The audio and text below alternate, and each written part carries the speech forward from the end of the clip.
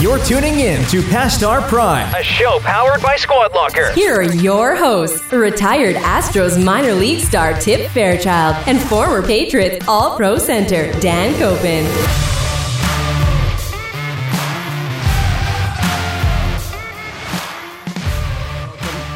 Past Our Prime, episode 29. I'm back in the office now. Time to get back to work. Enough with the vacation. We're back. Time to get back to work for about 10 more days, and that's 4th of July. Yeah, that's true. Which is a great holiday. It's my favorite. It is a good It's holiday. from our first episode. I know. Did that air even? I don't even know if that aired. I think it aired. I just don't know if anybody saw it or listened to it. I don't know. But it was great practice. I don't know which one aired or not. We did talk about it. I think it's my second favorite or third. I don't even remember. I did like it because you were like 4th of July. We have a surprising team of the week coming up today. Y'all will be shocked to hear who the team is. And Edwin Thompson, the Georgetown Hoyas head baseball coach, will be joining us today. Tip has Spider Tack. We ordered that last week. Wow, look at this. And it is in the office, and Max and I tried to play a stupid little joke. It was stupid.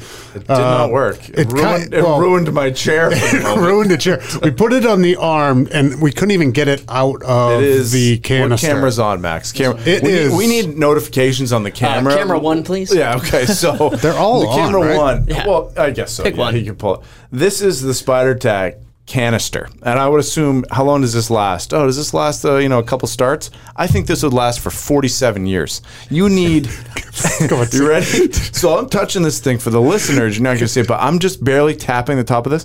It is stuck. It is so sticky to even get your hand out of here. Like, it is tough, right? I kind of want you to use that for nose wax next time. This would work.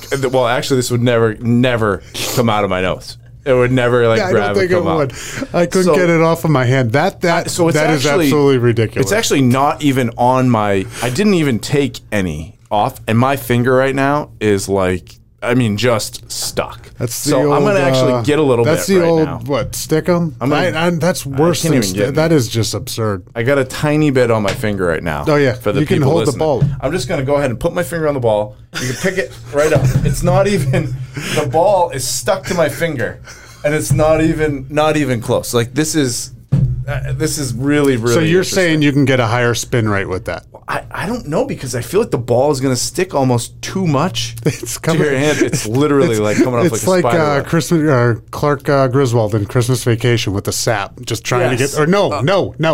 Is it that? Yes, it is. When he's reading the newspaper or the magazine. Yeah, stick. Later it on is at night. really, really sticky for sure. So what I don't understand, though, is I'm not sure how this. They have to mix this. They're have starting to mix this with something this week or in July. They're actually going to check, right? They can check for stuff. Yep. They're giving them ample notice on when they're going to start checking. And there's a lot of guys know. like Glasgow came out and was like, yeah, I mean, I'm using it. I'm throwing hard as shit. So it's definitely ramping up spin rates, but it's just throwing it at hard. Yeah, I mean, guys are throwing gas, but this to me feels like I get the stickiness, but it's almost too sticky. I need a little less. Maybe there are a few versions. Let me read the back, because this is great. Spider Tack is a super sticky paste for improving grip on Atlas stones. Clean up with baby oil or degreaser.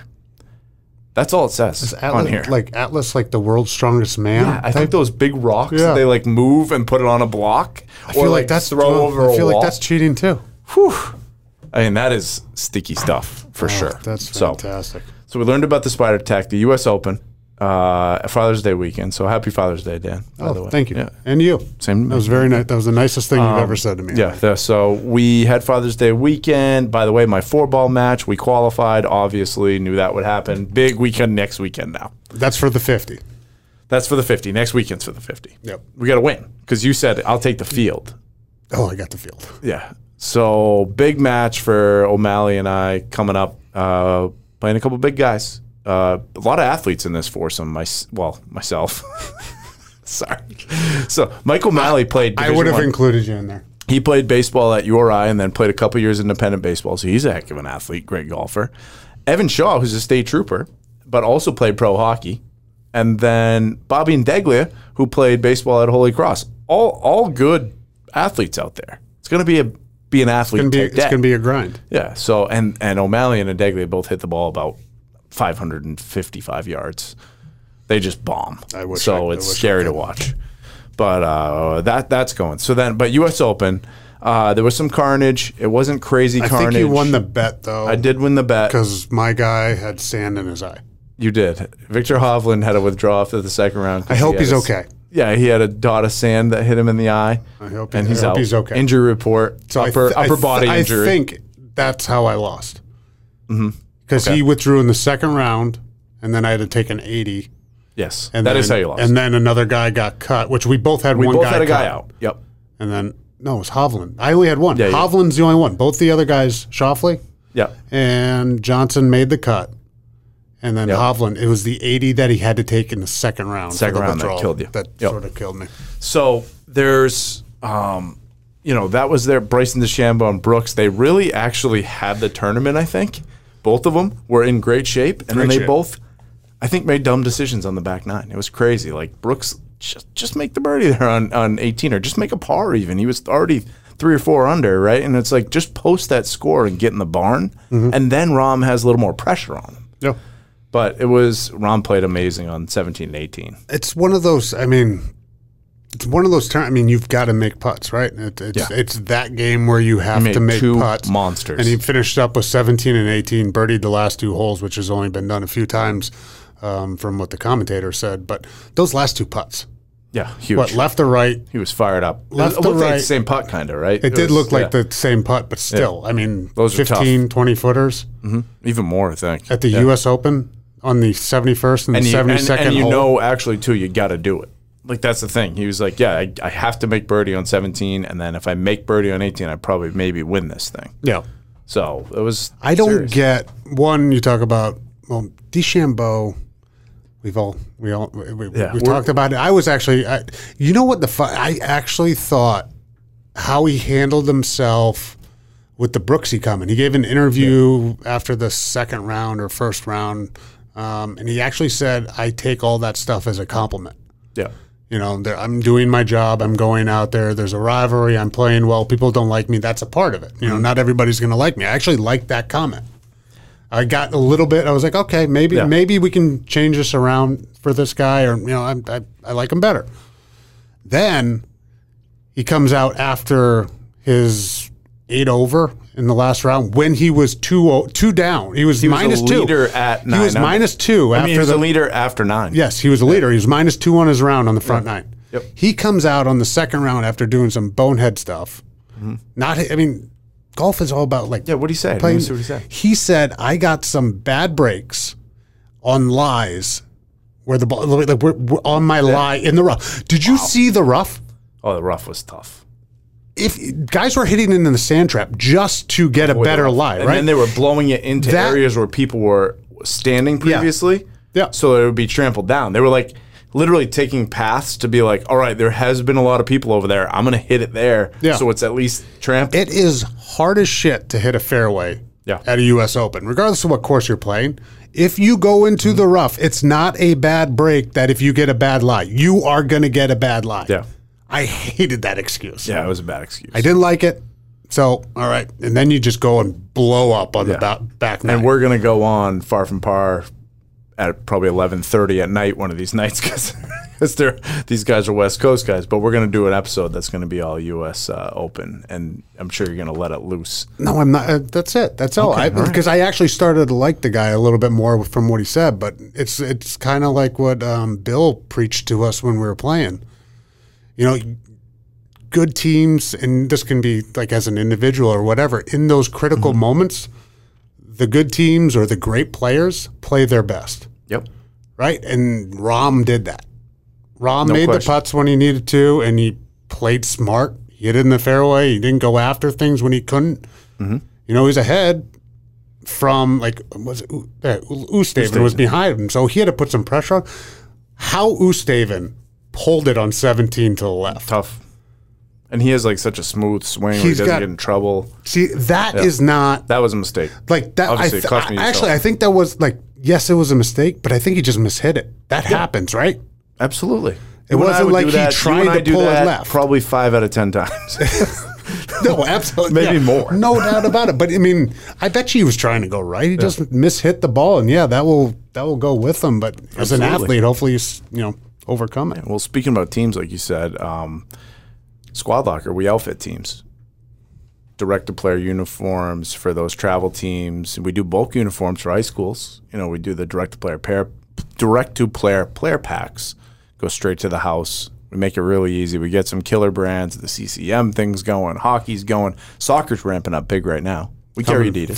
Fall's coming. Adidas, Under Armour. Like, we've got the right brands for that. Sublimated with Augusta. We do, Sublimated with Champra. We've got the brands out there for it. So www. All online.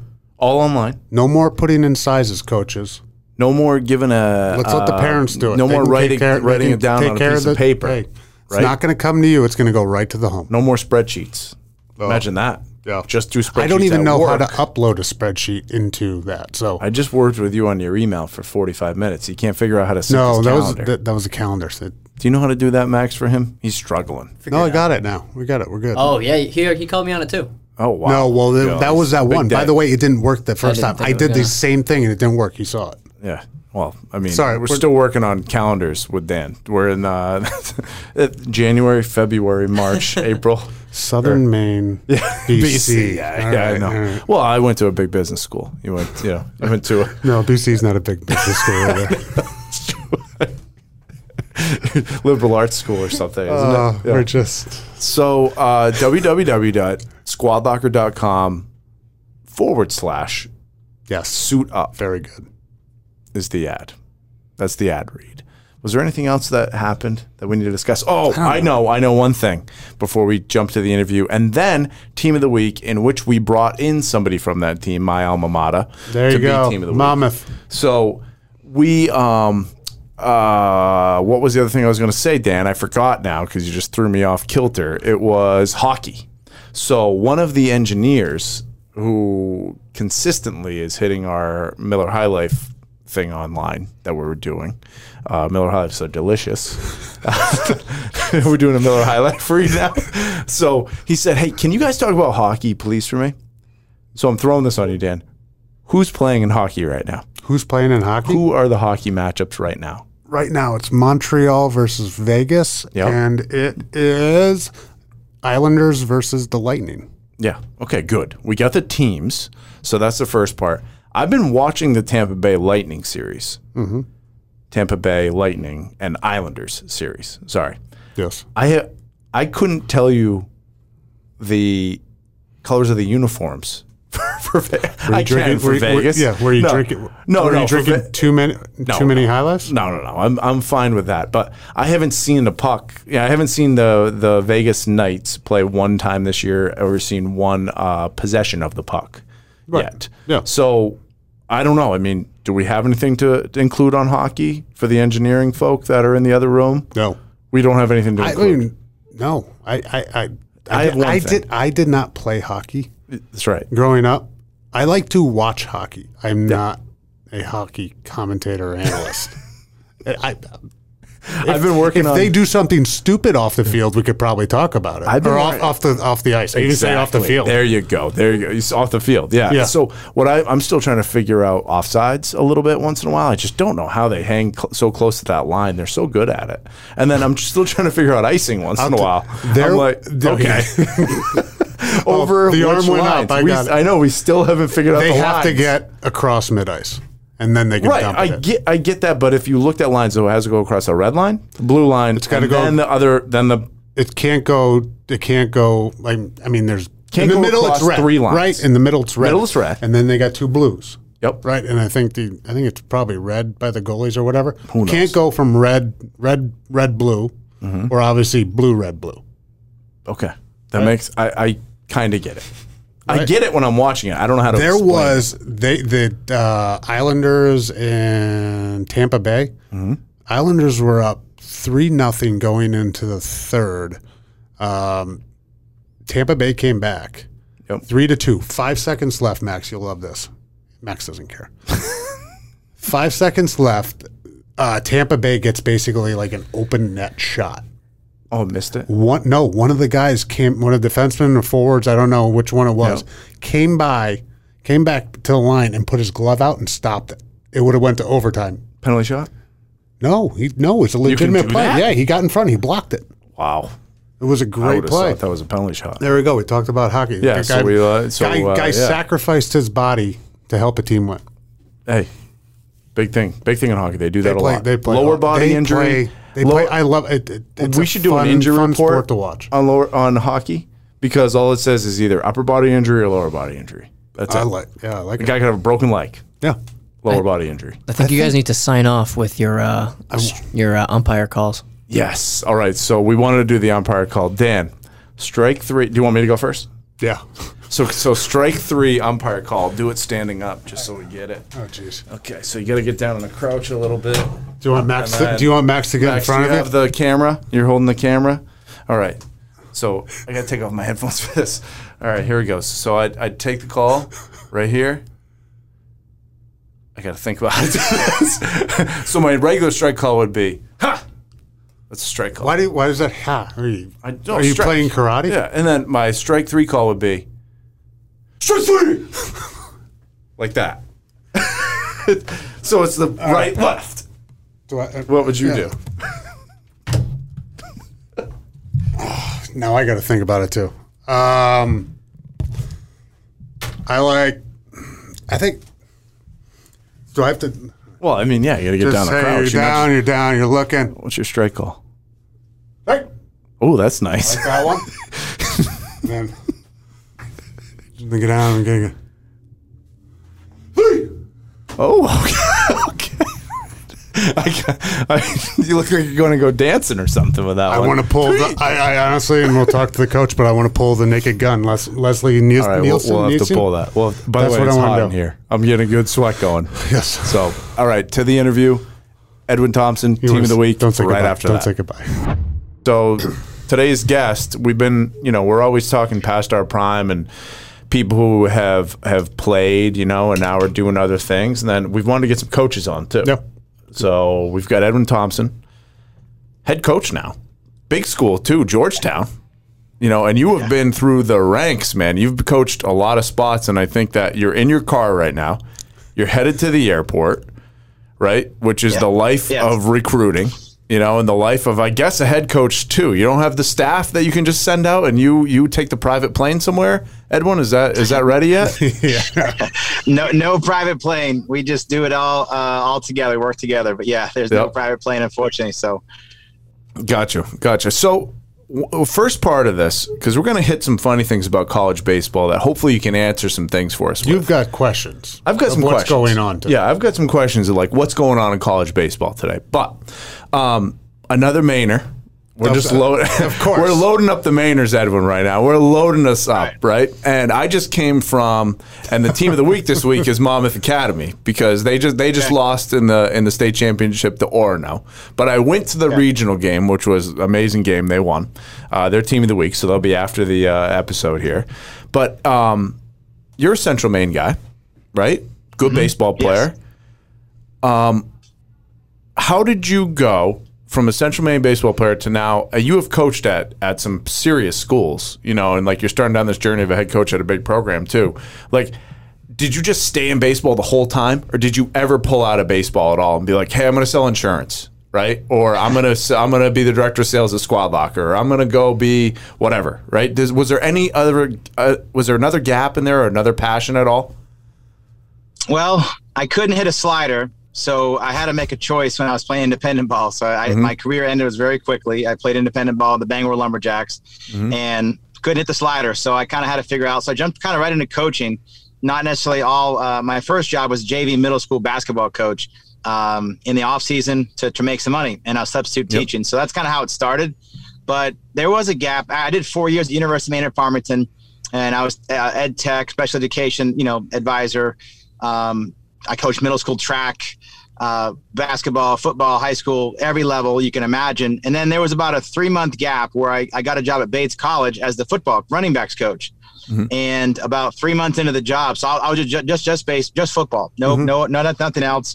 I kind of got to a point. So I guess that was the only gap that I had away from baseball. But then 3 months into the job, the head baseball coach at Bates left college, which is in Lewiston and Maine. And I was there. I was kind of convenient, and I got the job. So from there, that was kind of my only gap. But I still coach football at Bates as well as the head baseball coach. So that was, I don't know, I wasn't selling insurance, but it was still a lot of hours. Something different in a sport that, something totally different. So it's always been coaching. Is the passion working with the kids, whatever age they are, whatever stage they are in development, or is it the passion for the game, or the communication level, the teaching about it? Yeah, just to impact young people. I was very fortunate to have great coaches, like I'm sure like both you guys did, and they made an impact in my life. And I was just able, wanted to kind of, when I got done playing, I really didn't want to, I had a business degree and didn't want to do anything else. So I just felt I kind of just got started into it, and then it led to something more and more. Then now, obviously, it's my livelihood. So it's progressed, but my passion hasn't changed to impact kids and help them out that along the way to reach their goals. And, whether it be to get for our guys to get to the big leagues, or to be a CEO and now at Georgetown. So that part of it's always been kind of in my I guess DNA. And I was an okay player. I played, like I said, a little minor league independent baseball, but I wasn't anything, to call home about. I just kind of worked hard and did my job, but coaching has kind of been my passion for the last 18 years.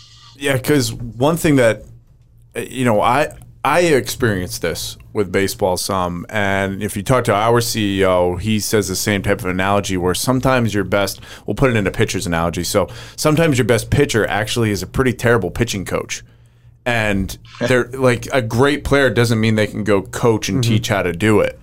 I experienced that with this. Like, I can pick up mechanics and everything, but for me to be like a great baseball coach, I don't quite have that. That like what it takes. So like, I could probably train a kid and like help them and like understand it, but it's a different skill set for sure.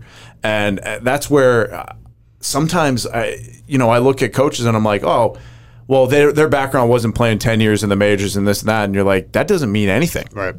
Right? Like, that doesn't mean, to me, that means nothing. And some people are like, wow, why are they coaching like this level of kid? It's like, because they know how to coach. It's not like because I'm not a good coach for your kid, but that guy's better, right? He cares about it more or something. I don't know. Is that right? I think it is. Yeah, you have to just relate to the kids. I mean, I think, one, it's a skill. I mean, I think, honestly, being a special education teacher prepared me to be a coach, because every day I went to that classroom at middle school level, it was something different. There was something that had to be done with every kid was totally different. And again, it kind of started my foundation of who I am as a coach, just allow me to really know that every kid's going to be different. You can't teach them or coach them the same, right? And so I learned that kind of, and also too, I have a background. Like I said, I coach high school football, college football, middle school track, high school basketball, girls basketball. So I have a wide range of how to adapt to a wide range of people. And I think that's helped me. So yeah, I think, but I got better as a player early on. Now I haven't done a lot like I used to.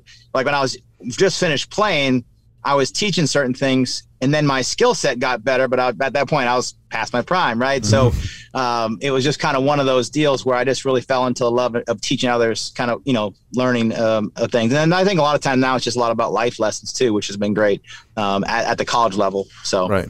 How challenging was this year for you as a coach? I know it's challenging for the players. I mean, you just you were at Eastern Kentucky last year when the season got canceled, correct?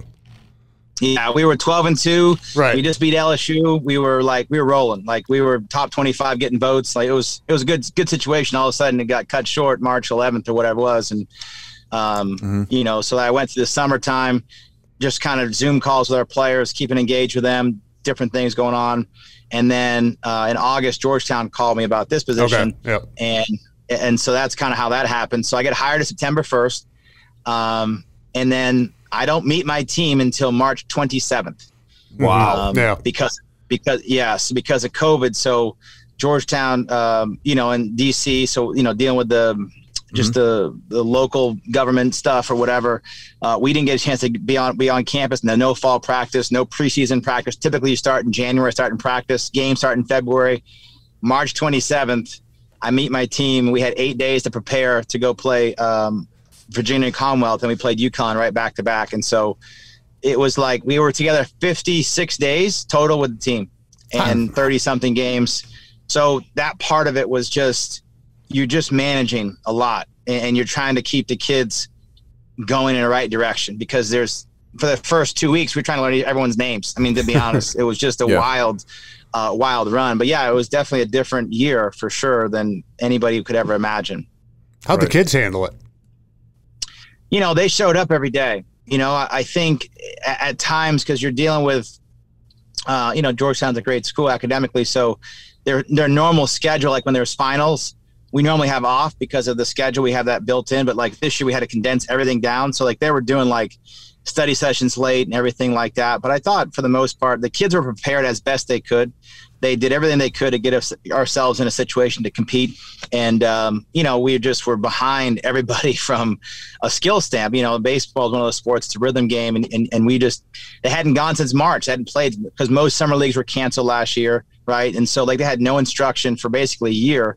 And then all of a sudden we jump in and start playing. But our kids did a great job. We had no guys tested during the year positive for COVID, which that's a tribute to them. They really made a commitment. We had a very strict kind of guidelines. We weren't in a bubble, but we stayed in the bubble best we can, if that made sense. And they did a great job. So contribute to them to show up every day, and that'll help them out down the road in life. Yeah, because we had Nate Lehman on, who's the head coach of Providence College hockey, and then also the U.S. national team, and they just won the gold medal. And they were in, they were in a bubble, but they were in a legit bubble, right? And he said it was tough they were even in a hotel doing Zooms room to room at times. Yeah, right? but that was also like in February, February was a little bit earlier on, and COVID's loosening up a little bit, but I can't imagine not going. You get the job and not seeing your kids for 9 months or whatever it was, and let alone that recruiting, right? Well, it's impossible. Did you have a chance to bring anybody in this year? Well, that's another thing. So we weren't allowed to recruit starting back in March. Whenever things happened, the shutdown happened. So the NCAA said no recruiting from March, and it just lifted up June 8th.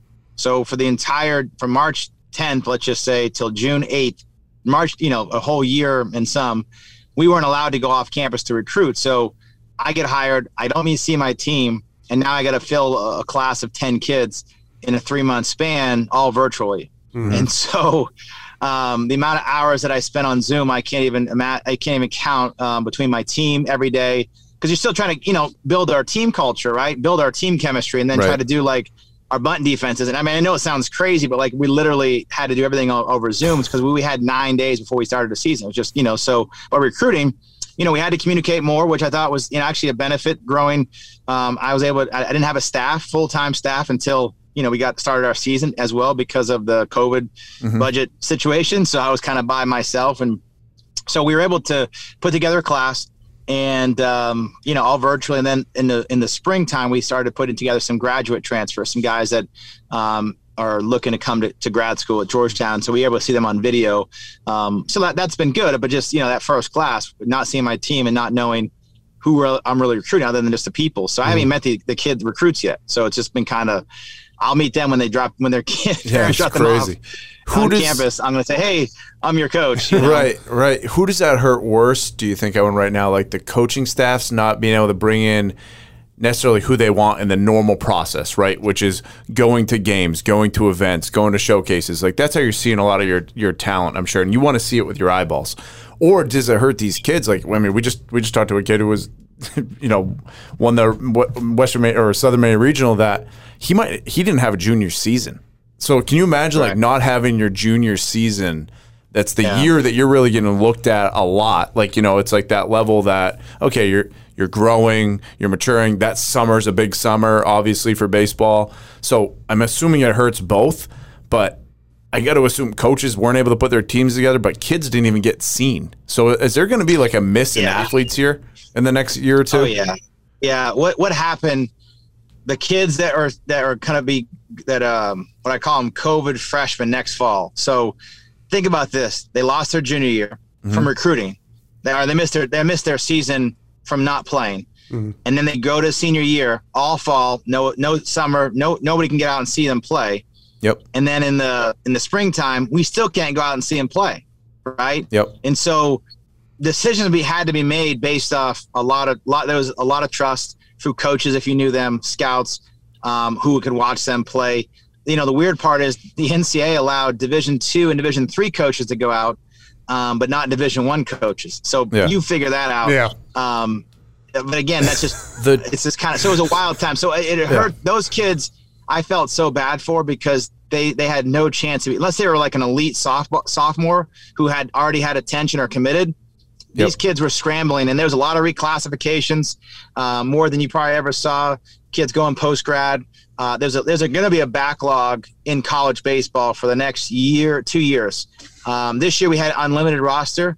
Next year we can have a 40-man roster. Normally we only can have 35 guys on our roster, but next year or this fall we're going to have 40, and then the 38, and then by 2024 it's going to kind of be the COVID freshmen, like the kids that came in last year, or they were freshmen in college, all got a year of extra eligibility.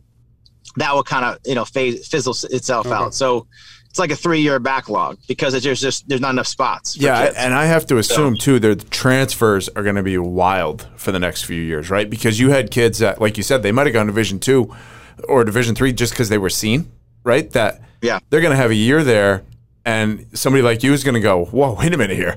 This guy is number 2 starter on my team. If I go grab him here, here's a scholarship. Let's go. Right. I'm assuming that's going to be massive in the next couple of years. Well, in Division I right now, there's 1,800 kids in the transfer portal. So put that in perspective. Right. Like that's just the Division I. And then you have kids, like you said, that were, and the NCAA passed a one-time transfer. So now if I transferred from Rhode Island to Boston College or whatever, I don't have to sit out a year. I can go right away and play. So you get a one-time transfer. So now these kids that were at the Power Fives or in the mid-majors, however way you look at it, people are going up and down, left and right. Yeah. And so it is definitely a challenge to manage rosters at this point, and then you have, like for us, we have graduate transfers. We kind of have, it's another whole space that we kind of work through. So it's definitely wild. There's definitely, a challenge that we all as coaches have to deal with, but I feel bad for some of the kids that are going to be, have to transfer because because they're just, there's no room, there's no chance for them to play because kids get extra year of eligibility. And as a coach, if I have a 5th year senior versus a freshman, I'm going with a 5th year senior. Most 9 times out of 10, that freshman is just elite. And so what happens, those kids that normally get those innings or those at bats as freshmen, like in the middle of the week games, they're not getting those at bats because they have so many guys that are red shirts, older. So that's making a challenge. But, as long as you're honest and open with the kids, there's no surprises. So hey, this is what it is. No different than going to get a job. There's gonna be a lot of competition, or getting a pro ball. It's gonna be a lot of competition to get to the big league. So it's unfortunate that these kids are dealt with that, but they're doing the best they can to manage through it. Yeah, and then there's a huge thing with even disregard COVID, like with the minor leagues, with the big consolidation that they had, eliminating levels and different teams and programs that were out there. There's going to be this huge condensing of the baseball athlete from what I can see so far. Now, independent baseball though, which you played, you played for an independent baseball team. Some of these teams are going to be loaded, because you're going to have a lot of people that didn't go play A-ball, didn't the Major League Baseball, Dan. So you know, thank you. They eliminated 40 teams in the minor league baseball 120. System. Was it 120? I thought it was 40. I was way off. I was way off. 120 teams. So you're thinking of the draft went from 40 to 20 rounds. That could have been those two factors. Two factors, the backlog again at professional baseball. Like if you're not playing well, you're going to get released and they can sign somebody else tomorrow. It's going to be even more. Where are those guys playing? Where are all those guys going to be playing though? To be like, hey, I'm in shape, I'm ready to go. That's. Well, think about a kid that got drafted last year. Yep. There's no season for these kids, right? I don't understand it. I don't get what's like. I was watching one of Clement's sons, one of Roger Clement's sons. Those guys, they're doing a fishing show right now. like Clemens Outdoors, and it's like just because they're still elite, great baseball players, and I'm sure they're training, but they don't have a place to play. So they're out there doing a fishing show on Instagram. And it's like crazy. He should be in AAA, or he should be probably like in the big leagues eventually here. So it's nuts. Yeah, it definitely been it just makes it challenging. So those, what the minor league's done, it's condensed it down. So you don't have those senior sign guys, those guys in the 35th, 40th round. So those guys either not going to play after, have a chance to play that 1 year or 2 years as an organizational player. Now they're going to go independent ball. And there's more independent teams now popping up. They're trying to do some things to replace some of those things. But then also Major League Baseball now has 2 college summer leagues to replace the Appalachian League and then basically the New York Penn League, which both got. Oh. Frozen face. There we go. You got frozen face. You're back. Junior college draft league. Those towns and those cities. Yeah. What about so I mean, basketball. College basketball has a huge problem with, I guess, guys staying one and done. Right. I don't know if they eliminated that yet. So baseball is a great rule. Football. So what happens in baseball? Can those kids, when they come into college, do you have them for an extended period of time, or can they? I mean, obviously, if they're elite, they could probably leave at any point and sign with the team. But for the majority, do you have those kids to develop them? Yeah. So the way it works at the Division I level, in all Division 1, 2, or 3, once you enter that, you have 3 years to play. So you're typically your junior year. Okay. Then you can get drafted. It's a lot different unless you're 20. Unless you're 21. Okay. So there are like all the kids, like say a class goes to post grad. Typically sophomores are draft eligible at 21. But yeah, so we have those kids. Now, if you go to junior college, community college, you can get drafted after 1 year. Okay. Yep. This is why people go to JUCOs and junior colleges or NIA for a year, because they can come out after 1 year. Yeah. Where, as opposed to if you go to a 4-year school, you have to be there for 3. That's the loophole. That's the game. But it's like, Bryce Harper goes to a 1-year junior college because he knows he's going to be a superstar, but needs one more year. Yeah. It's where you're going to fall in the draft. It makes sense for some people. Absolutely. So, yeah. But the bargaining power, though, for full 4-year baseball players that play NCAA is your junior year, because you still technically could go back. Year. Right? Well, if you stay another year, Coach, do you go back into the draft then? It's kind of like weird. So when you get drafted, before you get drafted in high school, don't you? You get drafted in high school, but then if you choose not to go, let's let him explain it. You can explain it, Edwin. You know better than I do. Well, no, like you can get drafted in high school, and right. I mean, obviously, but yeah, like if you get drafted at high school, you have the option to go to school or sign. You have now the drafts got moved until middle of July. So you have until I think it's like August 1st to make a decision if you're going to go to college or not. As a junior, you have that opportunity to go back to school, but you have no leverage, right? You had no bargaining power. Like, so let's just say you get drafted in the 18th round as a junior, and you get offered $75,000 to go back to sign. But, let's just say you want to get your degree, because you can make $75,000, on some jobs, depending on, in a couple of years. Especially coming from Georgetown, you can. Yeah. Well, yeah, Georgetown, you can, so like the kids will be like, well, are you going to pay for my school? So they typically, you get like packaged up, you get school and you may get some money. But the benefit of signing as a junior is you just start playing. Your clock is, the younger you are, the more time you have in theory to get to the big leagues. So that extra year, let's just say, like I had a kid happen a couple of years ago. He got offered to sign as a free agent as a junior, and he went up. He was in the Capes, did great, and he pitched, and he was an All-American, and he ended up in the 6th round, and he actually got close to $100,000 as a senior, because it's all slotted money in the first 10 rounds. So what happens a lot of times in rounds like 6 to 10, organizations they got 5 really, really good picks, and they're going to take a lot to cost to sign them. So the Major League Baseball kind of controlled it. So now seniors can have a chance, if they're good enough, to be drafted and have a chance to sign for a decent amount of money, more than a typical $5,000, $10,000 as a typical senior sign. Yeah. So when did that all start when did that start to happen, Edwin? Because when I signed in 2005, and it was the Wild West, right? I mean, there was no slotting anywhere. So, like, if somebody grabbed a high school kid that said they weren't going to sign in the 13th round or 15th round, they could be like, here's 2.1. Like, right. You know, like, come on board, right? If they knew something about it, right? Now, when they locked that down, like, it had to have been 2010, 11, 12. Was it even later than that? Yeah. Yeah, it might have been, you know, I think it was even later because I know when at Duke, Marcus Strom was a first rounder, and same thing. You could kind of have guys get, you know, anywhere. I want to say it might have been 5 years. It's fairly new. Might have been 2015, something like that, where it's slotted money. So you only or the teams only have so much they can spend after a certain amount. So it's all consistent to be kind of fair. Because I thought that was happening.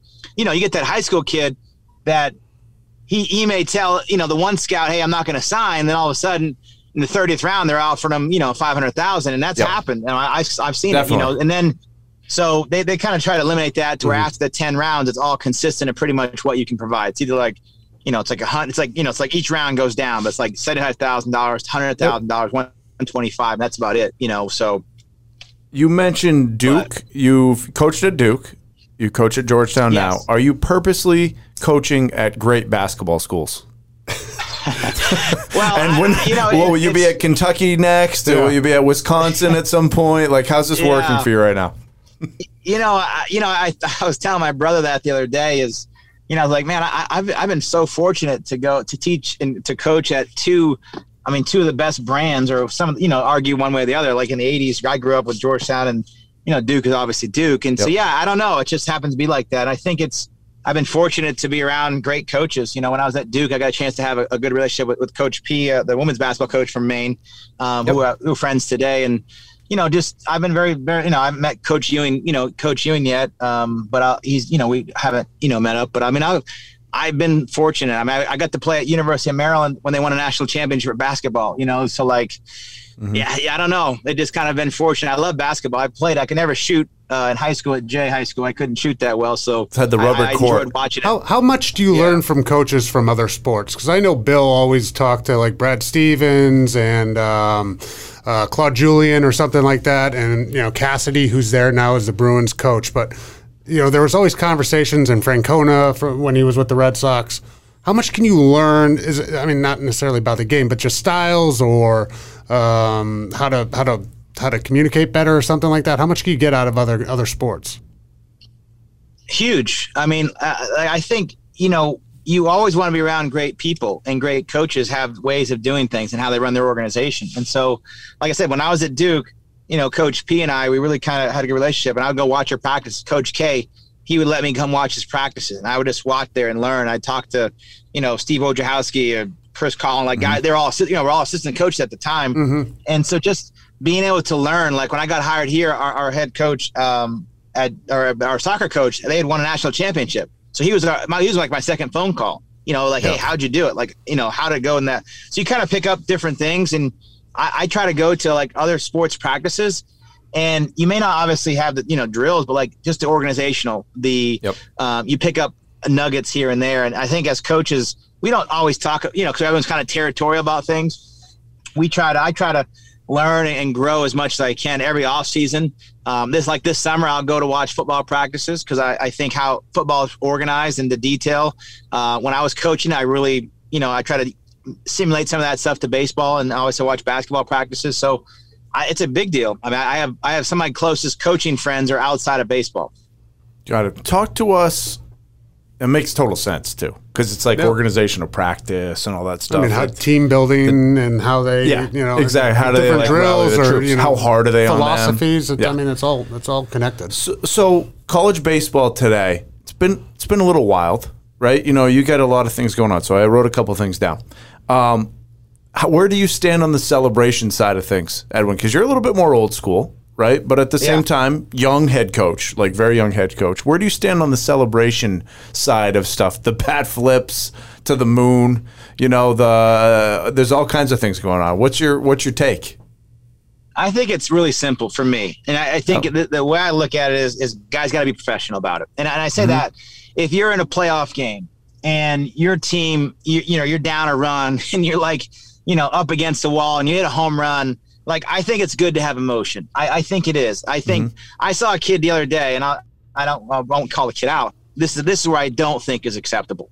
The kid was down in a state championship game, pitching, was down 5-1 in like the 6th. Mm-hmm. He struck a kid out, and he did the Trevor Bauer sword. Like he had an imaginary sword and put in his thing. And I'm thinking to myself, my man, you're about to lose a state championship. You're down 5-1.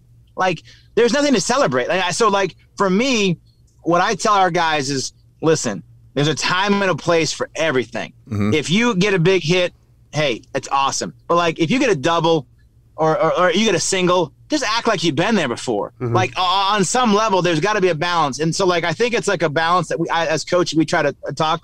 Again, in a big moment, to win a game, to win a walk-off, like I emotionally bat flip, I don't really care, right? Yep. But like if it's like a regular flow of the game, like in the second inning and you're bat flipping and it's a 2-1, like I just have a problem with that. And so I tell our players, they know we got to be professional about it. Like if you're a pitcher and you show emotions, you get out of a big jam, base loaded, nobody out, like fist pump, but like just the normal flow of competitive behavior. But like I said, the kid, he was down 5-1 and he was doing a sword shot. I mean, like this is just that's where I have to draw the line. You see what I'm saying? So I think there's a balance. Act like you've been there before. Barry Sanders, like I've scored a touchdown. Hand the ball to the official. And there's a time and place for everything. Definitely respect for your opponent, no doubt. Mm-hmm. Right. If you're recruiting that kid, does that throw you off of him?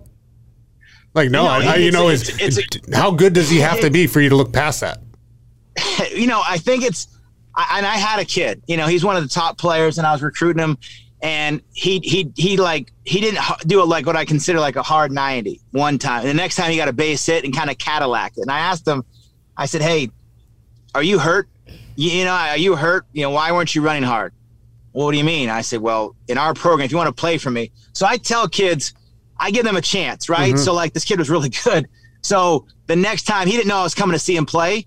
And I just had, I kind of watched from like a different angle and to see if he'd actually, if he was coachable. Yeah. And sure enough, he did, but yeah, there's definitely been times, I mean, like anything between social media, what they talk about, I tune that stuff out and I just move on because, or if you're doing stuff that's obnoxious, like on the field and you're drawing attention to yourself and not the team, again, I just can't recruit that. And I have a choice. So ultimately, I really don't care what they do. I'll find another kid that wants to do what I ask. Yeah, you kind of cross them off the list because it's not. Yep. It's the Herb Brooks thing. I don't need the best individual guys. He said I need the best group of guys that make a team. It was some good quote. It was a good quote. Yeah, we should know that quote actually off the top of our head, but we don't.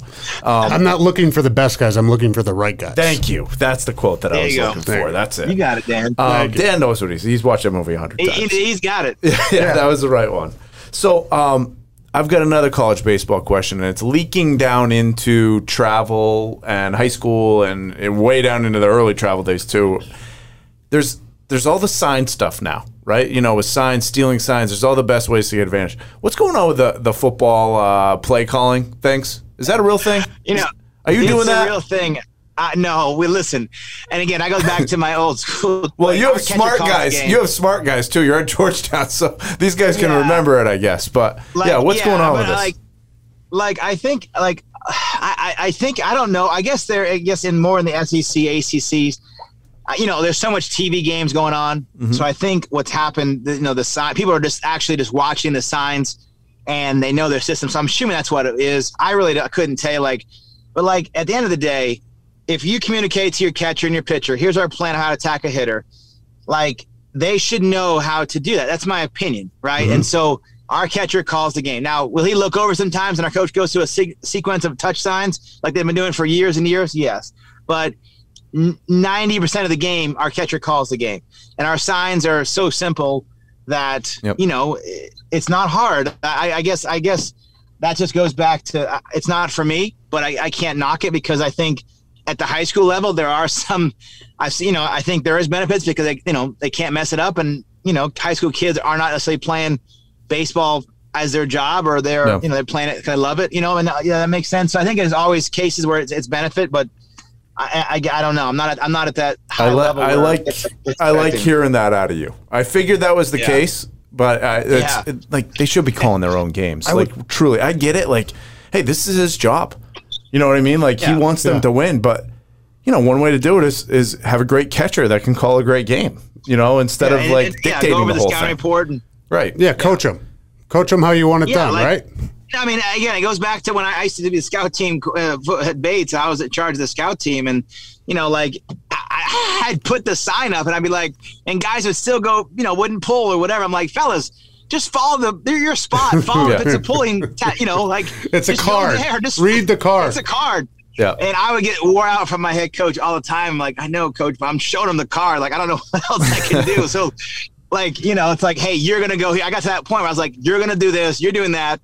And, but that's why they're on the scout team, right? So it's just kind of, nothing personal. It's just business. So, but yeah, I think it's important to coach your kids because ultimately when they get a job, right, their boss is going to say, here's your task, go ahead and get it done. They're not going to hold your hand and say, hey, this is exactly how you do it. And so what are you preparing these kids for? Forget baseball, forget athletics, but it's life. That's ultimately most of these kids are, going to go off and be good people in the world of society. So they have to have a skill set to fall back on. If they just had everyone always tell them how to do things or do something for them, I think they miss that window of teaching. That's just my 2 cents on that. So that's a great point. I'm going to go completely off topic that's a good clip right there. Go with something completely ridiculous and stupid. I'm ready because I've thought about this from time to time, and you'll do it as a kid when you're playing wiffle ball and you're giving signs from third base, and you want to steal or you want to swing away or whatever. Have you ever seen a coach that can't give a sign from third base and just make fun of them? This is a random question. You know what I mean? I mean, because this is the thing that there's an art form to it. Like they got to go fast, they got to hit the key or whatever, and whatever comes after it, that's the real sign. Yeah. So I guarantee you, there's some coach that's not good at it. Oh yeah, no question. Do you make fun of them privately? Yeah, privately? I mean, I don't know. I've gotten to the point sometimes where when the team's not even paying attention. And I just signal over to my guy running around per head to steal. Like they're not even holding you on, or I think it's a two-way street. The other team's not really paying attention to. But yeah, I think you have to practice. You have to practice it. You definitely have to practice it. I was going to say, I bet you're a guy that stands in front of the mirror every once in a while and goes, "Okay, here we go. What's my indicator?" You have to. That's a practice. You have to do that. I agree. That's not making fun. That's a good question. That's not a bad question. That's a very good question. No, it's like a guy practicing a speech. Practicing a speech, practicing giving signs. Absolutely. Yeah. No, but Dan, to your point, there are coaches out there that I think have gone to that system away from it because they may struggle with it. I mean, I can't knock it, but I think that might be a part of it too. And everyone, struggles with that. And, again, it's part of the process. I like it. So what do you think about this? We have it on our desk in here. We're going to do this for the intro today. I'm actually thinking too that we're both going to video our strikeout call because we were talking, giving signs, right? I went how many umpires practice their punch out call in front of a mirror? Because those guys love knowing that they look good. Was it a naked gun? Naked gun? Yeah, we did the thing. Yeah. Those guys, you want to talk about somebody practicing? I guarantee, especially those TV type umpires, they're out there practicing all the time. They want to get that strikeout call perfect. I tell you like this. Again, I go back to the state championship game I was watching the other day, and the game was in a normal flow of the game, and umpires making routine calls, strike calls. But then when the game was a big strikeout, umpires get that emotion. They do their special one. They have that one that they've been practicing in their basement. That's the one that they practice on. There's no doubt that they have to because they make it's so animated. It's man, just call out. It's not, it don't be the whole production. But it goes. The naked gun analogy is a great one. That definitely is. Sometimes we know some umpires from Maine that we know probably practice. They'll probably be on here next week too. If they're from Maine, they're coming on. We should bring an umpire on. We will bring an umpire on soon, no question. I'm just gonna go after him. The last thing we've got, because we're gonna do it to start the show. I've got Spider Tack here, Edwin. I'm holding it.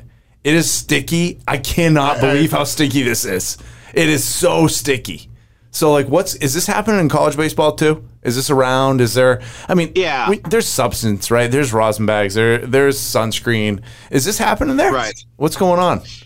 I would assume that it is. I think like anything, once let's just say you're in the minor leagues and you're just finished going to college, and you go back in the off season, you talk to your other guys and hey man, you should use this stuff. It's good. I mean, I'm sure it's getting like anything, it's passed down to to each level. But it's been going on. I mean, it's not like it's a surprise. I think the fact that they're doing it now, and the balls are slick. I mean, the Rawlings ball, but a lot of the ones it's a different feel, and I can only imagine as a pitcher have that. But like rosin and sun lotion or whatever, that works. So I mean, but yeah, I think it's definitely going on. I don't know to what extent, because it's kind of one of those things you just kind of just out of sight, out of mind, and as far as other teams, what they're doing or not doing. Mm-hmm. But I think, I definitely saw more, the last couple of years with guys on their hats that look like big leaguers' hats, and had that kind of stuff to get that feel for it. So I mean, that's been going on for a while. So I mean, it's just a different thing. If you come off if you come off the batters, or let's say you just grab the bat on some pine tars, you go back, and I mean, it's stuff goes on, and you just gotta have to manage that. But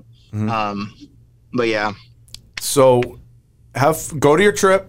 You got some recruiting to do. You got to build a couple solid years here in terms of like getting your recruiting class in, because that's a big thing coaching too. These guys, when they go to a new school like this, they want their guys. Oh yeah, you know what I mean? Like you inherit people, but then you want to get a good run of like having all your people there. So I'm sure you're starting to build that now. 3 to 4 years, Georgetown's going to be known as a baseball school, not a basketball school. That's right. The goal, right, Edwin? That's the goal. Yeah, I mean, I think it's a combination. When you inherit players, they're your guys, and then they have to learn kind of the system. And then when you're able to recruit, you can recruit to guys of your system and kind of your philosophy, if that makes sense. So you kind of have to have a balance. And obviously, we had 13 seniors this year that I inherited, and they were great kids, and they're all going to do great things in life. And we have some returning players. But yeah, you definitely want to have a balance. But yeah, we're going to find some guys. We're head out to the West Coast. I'll be in New England later on. I got a whole schedule, so it's just kind of it's like from here on until like the next 4 to 5 weeks. It's kind of just I have two other coaches. We're all out different places, kind of just finding the best kids in the country we can.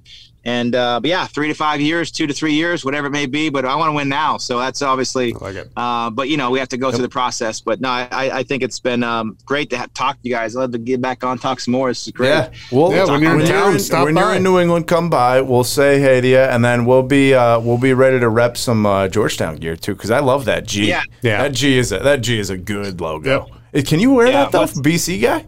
Well, I mean, BC's in the big ACC now. So it's not really Big East. The rivalries. Okay. All right. We're good. We don't play each other. We're good. Just send me your size. We'll take care of it. All right, Coach. There you go, Coach. There you go, Coach. That's what we like. We like to bring them on. By the way, they got the Jordan brand there too a little bit, don't they? Watch out. Nike Jordan School. That's serious stuff. That's good. All right, Edwin, get to the airport. I appreciate it, man. Guys. Thanks, Coach. All right, bye now. See ya. Bye. So we've got Cam Armstrong on, and this is our first Team of the Week person that we're bringing on, because Cam is on a great team. He's on the Monmouth Academy Mustangs. What team is that again? The Monmouth Academy Mustangs. I'm not laughing at you. It's Monmouth and this guy over here. It's never ending. All right, it's fine. Yeah. So I've got the jersey hanging up, Cam, and I mean, I got enthralled with this over the last 2 weeks. These guys were a great ball club, and our buddy Steve Pileski, but Ozzy, as you know him on the Peloton, is the assistant coach on the team. Oh, he is? I didn't know that. Oh yeah. So he's a beast on the bike. He is a beast on the bike. How do we like him as an assistant coach? Ooh, this is going to be good. He's a good assistant coach. Yeah. You're a senior, right? You're done. So you can say what you want now. You don't have to. Yeah, you don't have to be scared to go to practice anymore. That's right. He's a great guy. Okay. He changes his voice when he's out there. I notice his voice doesn't sound like that normally, but he like puts this deeper tone in his voice when he's coaching, and I kind of busted him on that. At the game the other day. I mean, I haven't heard him without his deep voice, so I wouldn't know. There you go. So, hey, one thing I noticed about you got the eye black. We'll put a picture in, okay? Because I did post one, Max, anyway. You bring the eye black all the way down? Oh, yeah. Is that your thing? War paint. There you go. War paint. I like that. You know some guys like that? Yeah. Who did the war paint? Not a lot of war paint in the pros, I don't think. I had a guy, Chris Hovan from college. Cover the whole face. Did that, and then he was a first-round draft pick by the Vikings, played for Tampa as well. He was a big war paint guy. It worked. Gotcha.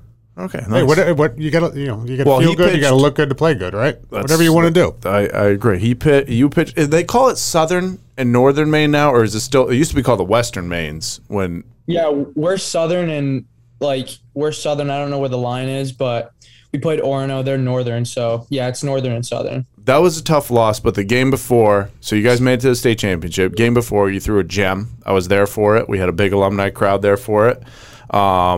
You pitched great. These guys won the Southern Maine championship. The regional. Southern Maine regional to get to the state championship. Cam was a stud on the mound through a great ball game. You actually had a perfect game, I think, into the 6th. Is that right? Yeah. Yeah, I wasn't really thinking of it because I don't like to think of it because when I do, I feel like I mess up, but it's all right. It is what it is. Well, you guys made it there. I think that team will be back because you're the only senior, right? Yeah. Oh, yeah, they're definitely going to be back. So we're doing Team of the Week. So every player on the team is getting a $50 coupon code from Squad Locker. So we have the store built. You guys can all go on there and get it. We'll touch base you on that so everybody has it. I'll handle that with Coach Steve. Okay? All right. But there's a big question out there. I was interviewed Friday before the state championship. Okay. And it didn't run because these guys unfortunately lost, but I think they were keying up interviews for it. 2001 team, you weren't even born yet, right? What year were you born in?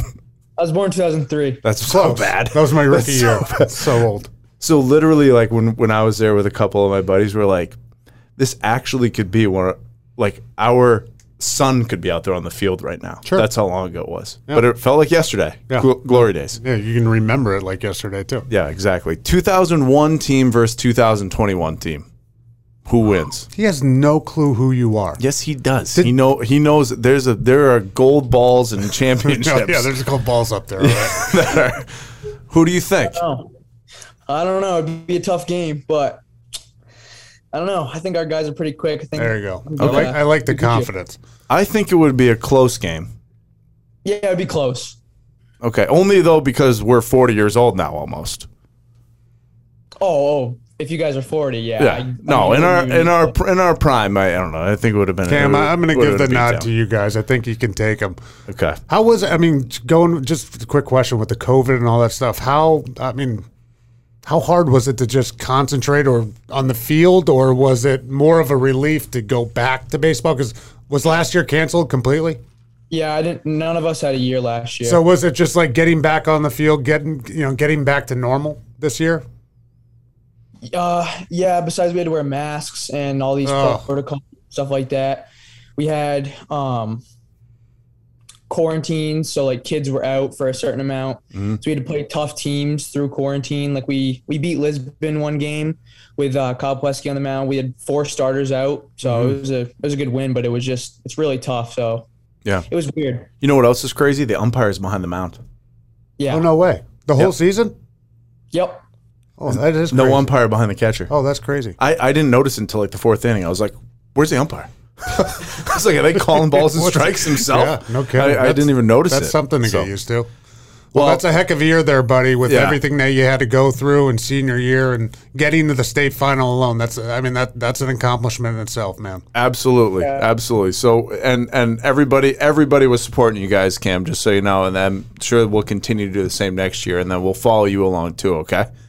So we'll get in touch with Coach Steve. We'll make sure that you guys are team of the week. So Monmouth Academy. What are the future plans for him? He's a senior. What do you want to play? Real quick. My plan was to go to Thomas, but I don't really know where I want to go. I'd like to see if I had other options or something like that. Because you were going to play soccer, right? Yeah, but I don't know if that's the. But now all of a sudden, because you didn't have your baseball junior year, which is your number 1 year, now all of a sudden you have this great year. I mean, I could probably put a couple calls in here. I know Southern Maine Huskies might want to entertain that.